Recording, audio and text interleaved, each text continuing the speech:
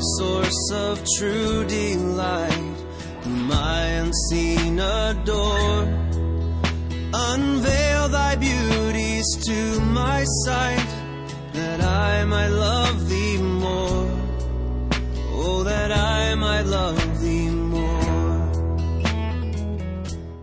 You're listening to the weekly podcast from Fort Worth Presbyterian. The following message was recorded live from our sanctuary. Our prayer is that this message would nurture a joy for loving God and loving people in you as you listen. See my bleeding, dying Lord. The scripture reading this morning is out of 1 Corinthians chapter 15. That can be found on page 962 in the blue Bible that's there in the pew. I will read verses 50 through 58 of 1 Corinthians 15. I tell you this, brothers, flesh and blood cannot inherit the kingdom of God, nor does the perishable inherit the imperishable. Behold, I tell you a mystery. We shall not all sleep, but we shall all be changed. In a moment, in the twinkling of an eye, at the last trumpet. For the trumpet will sound, and the dead will be raised imperishable, and we shall be changed. For this perishable body must put on the imperishable, and this mortal body must put on immortality. When the perishable puts on the imperishable, and the mortal puts on immortality, then shall come to pass the saying that is written, Death is swallowed up in victory. O death, where is your victory? O death, where is your sting? The sting of death is sin, and the power of sin is the law.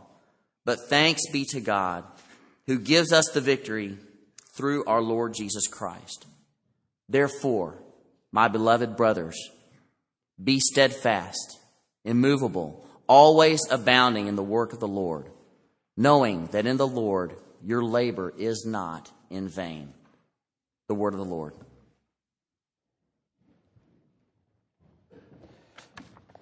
Let's ask the Lord to bless us as we come to His Word. Lord, there is so much in us, even as believers, that might resist Your Word, might be distracted, where this Word would find no place in our hearts and find no deposit there and find no influence into our lives. Oh, Lord, we pray, by Your Holy Spirit, transform us by Your blessed Word. Thank You for giving it, and thank You that You will attend it according to Your promise. In Jesus' name, amen. This is actually the third week we've dealt with this passage. The first week, we talked a lot about the actual physical, amazing resurrection of the dead that's going to occur at the end of our history and the magnificent change that's going to take place in our bodies and the whole of our lives as we are made into the perfect image of Jesus Christ. Last week, we dealt in verse 58 with those first two commands, be steadfast, immovable. And this applies to what we should believe about the resurrection. And we saw that we should be steadfast and immovable, believing in the forgiveness that the resurrection proclaims to us. If He's been released from punishment, then anybody who trusts in Him will be released from punishment. Anyone who identifies with Christ and gives their lives over into His care, we will get that same benefit.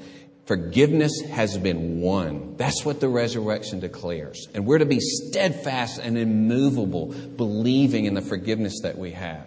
And also steadfast and immovable, believing in the new life that we have. The resurrection means that we are raised. Even though our outward body is perishing, inwardly we've been raised to new life, a new capacity to live after God. New desires, new love for people and for God. And we're to be steadfast and immovable, believing in this glorious new life. And then finally, the hope that we have. Steadfast and immovable, knowing that everything is headed for that final day. And we can spend our lives knowing we will receive blessing and glory beyond our imagination in that last day. Well, this morning, I'd like to focus on that last phrase. That the steadfast and immovable is talking about what we should believe about the resurrection, and then abounding in the work of the Lord. I would like to look at this phrase briefly this morning. Now, abounding in the work of the Lord is another way of simply saying, be always about doing His will. Obey Him in the whole of your lives. But He's put it in a certain way, and I'd like to kind of explore some treats perhaps that could come from the way Paul puts this, abounding in the work of the Lord. We'd call it the work of the Lord first because it is work done for the Lord. All that we do, whatever we do it for the Lord. In his letter that he writes to the Colossians, he writes to slaves. And you can imagine a slave's work, how much of it is menial and monotonous, how difficult, distasteful, and demeaning much of his work would be. And yet, Paul says to these slaves, whatever you do it heartily as for the Lord and not for men. So that everything even these slaves did, whatever it was to be done for the Lord. This turned all of their work into work for the Lord. Now that's a glorious way to, you might say, retitle everything you do in life. Everything I do today, it is done for the Lord. It is the work of the Lord. So, the work of the Lord is loving your spouse. It is honoring and obeying your parents. It is being faithful in your employment, working diligently in school, being honest on your tax return, being kind and hospitable to your neighbor, even things like taking care of your yard and your house, etc. Everything that you do becomes a part of the work of the Lord. So there's a new dignity and a nobility given to our lives as we retitle it, as he does, because this is a synonym for saying, in everything that you do, give yourself up to His will. Well, everything we do now is the work of the Lord. So, we call it the work of the Lord because it's done for Him, but we also call it this because it is work done like Him. In other words, we are imitating Him, living like Him, and then bearing His likeness to others. That's the work of the Lord. Manifesting Christ to others. Imitating Him and then revealing Him by our lives. We become little replicas, little pictures and models of the great original. That is the work of the Lord, manifesting in our lives. And so then we become like samples of the original. They can see us and have some idea to know what Christ is and to see His character in us and to be drawn to Him by our lives. In the little movie Walk in the Clouds, Keanu Reeves is a World War II, a guy just gotten out of World War II and supposedly now is going to be a seller of chocolates. And so he runs into this family. This girl becomes his love interest. The father is a wine grower, and he thinks selling chocolates is absolutely pathetic, as he's a wine grower and has come from a generation of wine growers belonging to the land. Is you selling chocolates? He just can't believe it. But the grandfather, played by Anthony Quinn, is intrigued. He loves chocolates. And so Keanu Reeves brings out this beautiful box because he has a sample box. And he opens it up and they're just the most beautiful chocolates. And Anthony Quinn grabs one and he bites into it and he says, "It's wonderful." And of course the father's just rolling his eyes, because my stupid grandfather, But you see, there's an example. We become samples of the beauty and flavor and aroma of Christ. And so we not only think of our whole life as a title of done for the Lord, but we think of all of our life. We are giving away the flavor and aroma of Jesus Christ. That is the work of the Lord. But thirdly, it's not only for Him, it's not only being like Him, but we need to understand that it's the work of the Lord because it really is of Him. It's from Him. That is, from His grace and strength.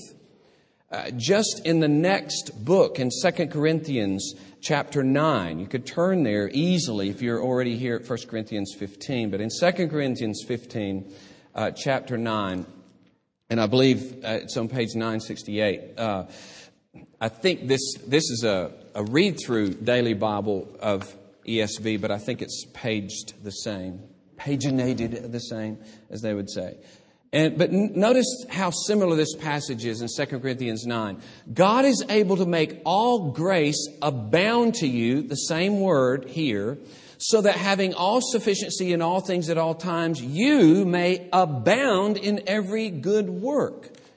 So obviously His grace abounds to us. His strength, His life abounds in us. And therefore we are able to abound in every good work, which is just about the same as saying here, abounding in the work of the Lord. But that comes from Him. And even more intimately in the very next book, a familiar passage in Galatians 2, where Paul says, "It is no longer I who live, but Christ who lives in me.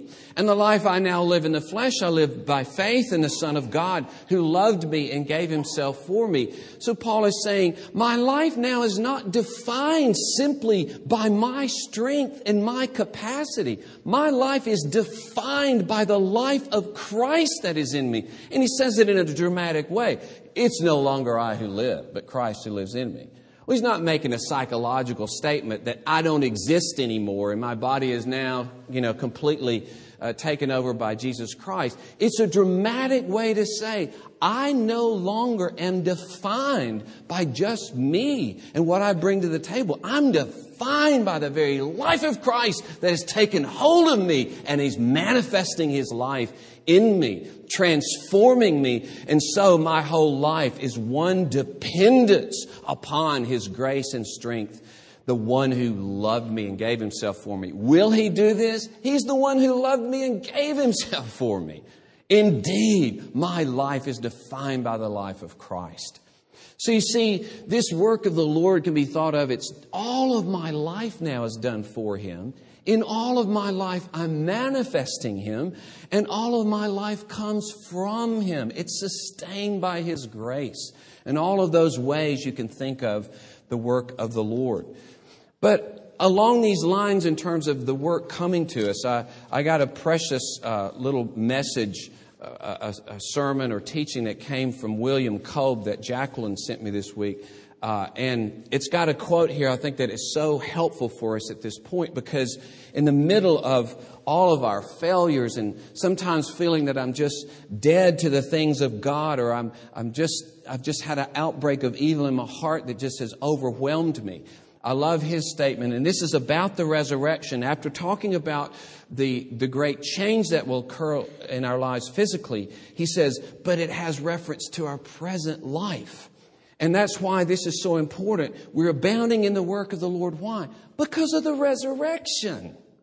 This is the context. We have new life in Christ, and by that grace we can be living in an abounding way. And so he says it's a promise of the resurrection of our spirit when our spirit is in danger of death in the here and now. Your spirit ever been in danger of death in the here and now? Absolutely. Isn't it wonderful to hear that the resurrection is the resurrection of your spirit right now when your spirit is in danger of death? What an encouraging word. The work of the Lord is indeed that. It's of the Lord. Manifested in our lives, but thankfully it's of His grace and mercy. That's why we're going to have the Lord's Supper, because it tells us I'm only nourished by His grace. I depend upon Him. I feed off Him. I rest in Him. He must give me everything. And so it is the work of the Lord in that sense. Fourthly, I want to say this, though.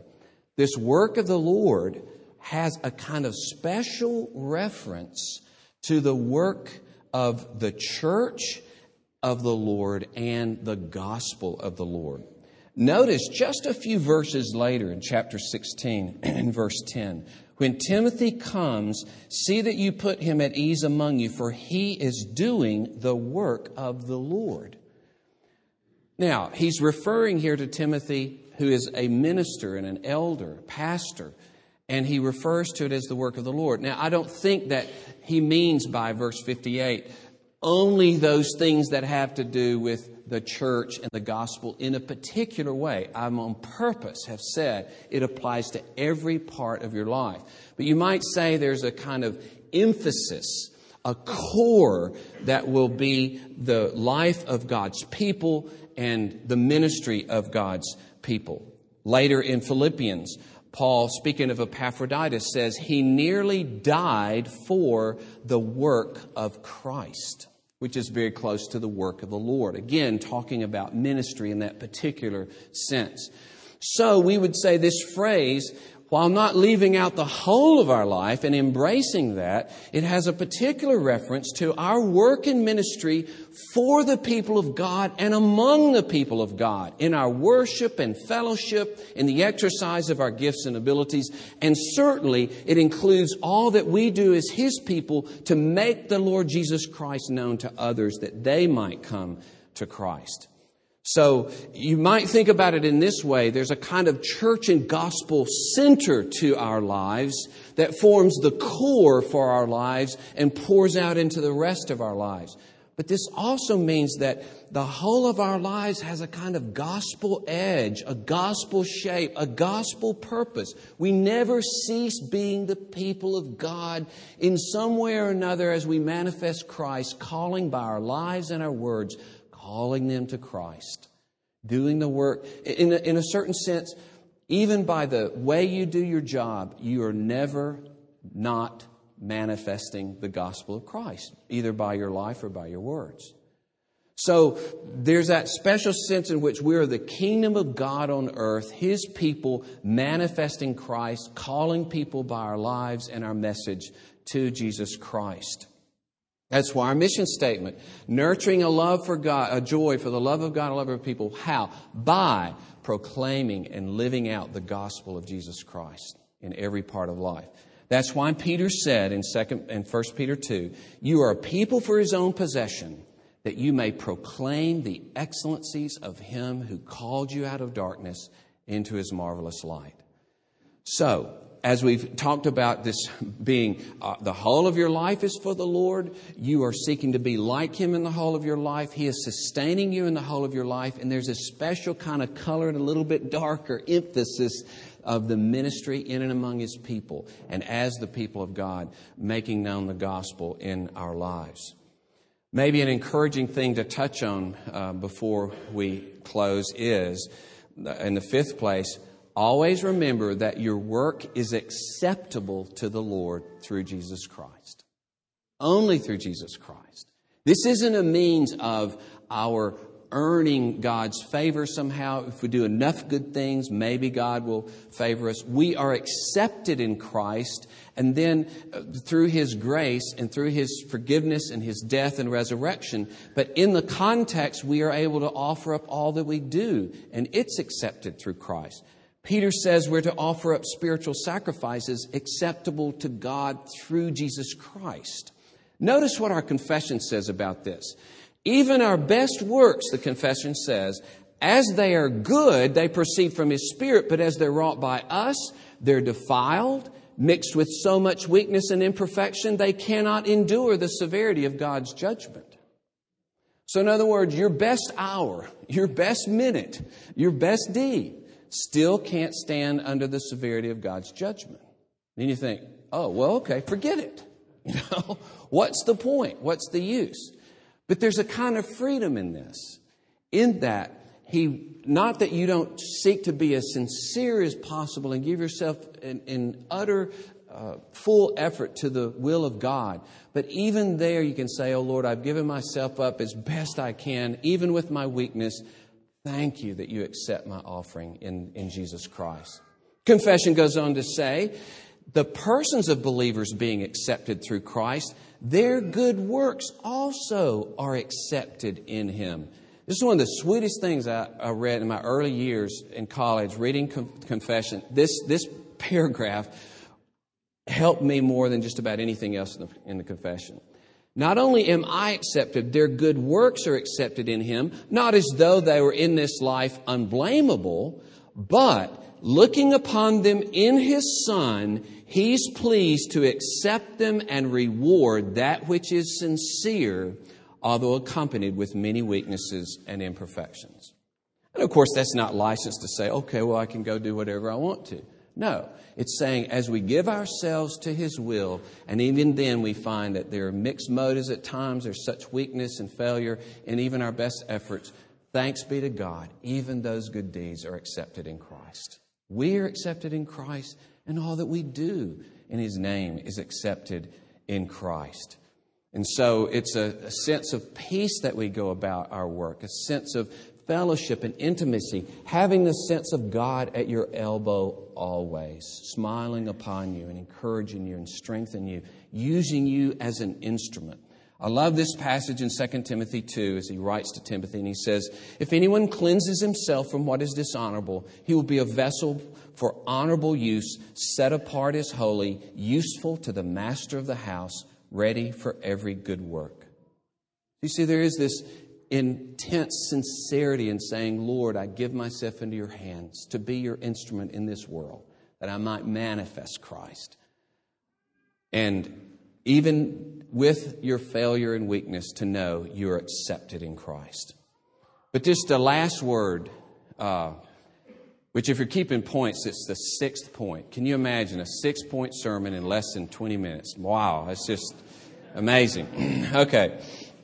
But finally, our work can abound in Christ.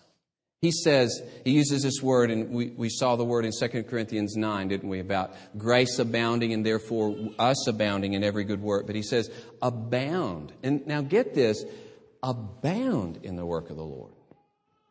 That's not an option. That's not like, the standard thing they say, 20% of the church's work, or 80% of the church's work is done by 20% of the people. That's not a good figure, okay? That's not probably everybody abounding in the work of the Lord. This is not really an option, brothers and sisters. And think of it not so much as tightening the screws on your life as saying, look, I've thrown the doors wide open by the resurrection. And as you completely embrace the grace of that resurrection, the forgiveness and the new life and the hope that you have, why, your life can abound in the things of God. Look at the great possibility for your life. He's commanding, yes, but He's telling you these are the parameters. This is the exciting richness that is a part of your life because you're new in Christ. Abound in the work of the Lord. Your work is not in vain. It's not empty. It will have a final, wonderful fruition. It will have success as the God blesses it in this life because of the resurrection. The resurrection defines you. Abound in the work of the Lord. You see, the Lord Himself was dead in the tomb, and earlier in this very passage, He says He was raised, and now He is life-giving Spirit. That defines Him. He is life-giving Spirit. He's so associated by the pouring out of the life of the Spirit, He's named that now. He's life-giving Spirit. That defines our life. That defines the new creation that we're in, and it means that we should abound. And as you know, speaking of the outpouring of the Spirit, in John 7, He says, from your innermost being will flow rivers of living water. Your life is not defined by death. It is defined by the abundant, copious, overflowing, prolific resurrection of Jesus Christ. We took a vacation years ago in October. When we were homeschooling at the time, so we could take one in October, and our children were elementary age, we went all the way to Rhode Island. We had friends that had a summer home in Rhode Island. They were up from that area and lived down in Louisiana at the time. This was a 300-year-old 2-story cottage. Okay, it sat about 1/8 of a mile off the lane, and I say lane because these lanes were guarded on both sides by those old rock walls with no mortar, that were piled several hundred years ago. The rock wall went all around the house and its properties. As you look at the house off the road, there was this classic barn on the left side, a gorgeous ripe apple orchard on the right side bursting with fruit. Behind it were grazing about 100 Holsteins, the beautiful black and white cows. And then beyond that was the ocean. Okay? It was on the seashore. It was just breathtaking. And you go into the house and there were hand-hewn beams, beams that were exposed. Every room was like walking into a storybook. And we had told our kids a lot about it because we had been there before for a weekend. And so after driving all day long, we pull into the driveway, this little dirt road that runs an eighth of a mile. Chase, who's about 10 years old, says, "Stop the car." He pops out of the car, starts running down the road just as fast. We didn't know he was going to do that. He was so excited that we were there. So we're following this little 10-year-old body jogging down the lane all the way to the house.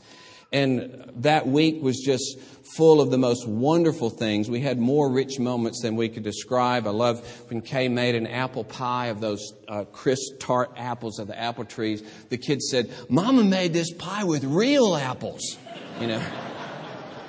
Not just the fake ones in the store. These are real apples. And that vacation was not only full of family football, barn and cow, and seashore adventures. This little restaurant on the town square of Little Compton that had just heart-stopping chowder, probably literally, with all the cream and butter in it. It also included a trip to the Science Museum in Boston, to Plymouth, the Mayflower reproductions, Central Park, F.A.O. Schwartz in New York City, and a stopover in Washington, D.C. The trip abounded in good things. We remember it to this day. We talk about it to this day. That's something. We can't get at it, but that's something of what God means when He says, your life will and can and must abound in the work of the Lord. Overflow. And of course, primarily, what does that mean? Your life is going to abound in love. Could there be a more joyful kind of prophecy pronounced over you by the Word of God, that the people of God will abound in love for one another? They will abound in their love for God. They will abound in their love for this broken world. Do we believe it? Are we steadfast, immovable, believing in the resurrection, that we may abound in the work of the Lord, even in the midst of difficulty, even in the midst of suffering, even in the midst of downturns and overwhelming things that occur? God gives us grace to abound. I repeat Kolb's quote, the promise of the resurrection is that when our spirit is in danger of death, there is a resurrection of our spirit. Let us pray. Oh Lord, we praise You for Your grace and mercy in the glorious death and resurrection of Jesus Christ and what it means for every day of our lives. That our whole life is retitled. Now it is work for Christ. And now it is the glory of seeking to be like Christ and making Him known and being virtual replicas and samples in some way of the Lord Jesus. And that, Lord, this is sustained by Your resurrection and grace. It is all of You, Your life in us. We thank You that, Lord, we have the body of Christ to join ourselves to, and the ministry of Your people and Your word as our base of operation, so to speak, as the sustaining core of our lives, so that we might be an army, as we sang about even earlier, doing good in this world. And Lord, we thank You that all that we do is accepted in Christ. We thank You that we can abound in these things by Your grace. Oh Lord, bless us. Oh Lord, give us faith. Oh Lord, use us as instruments as we even now, through this supper, would, in the words of Paul, give ourselves up to Your use, to honorable use, to be vessels in the hands of the Master, that You might use us for Your purposes. We pray these things in the precious name of Jesus. Amen. The pleasing scene is clouded or with pain. Thank you for listening to this weekly podcast from Fort Worth Presbyterian. Our prayer is that this message was able to nurture a joy for loving God and loving people in you. Please visit our website for worship service times, directions to the church, and to subscribe to this podcast. Our web address is fortworthpca.org. Fort Worth Presbyterian is a part of the Presbyterian Church in America.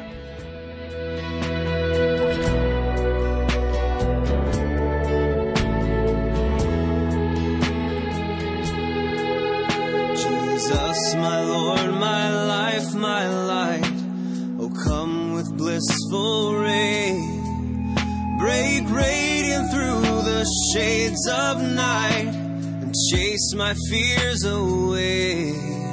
Won't you chase my fears away? Then shall my soul with rapture trace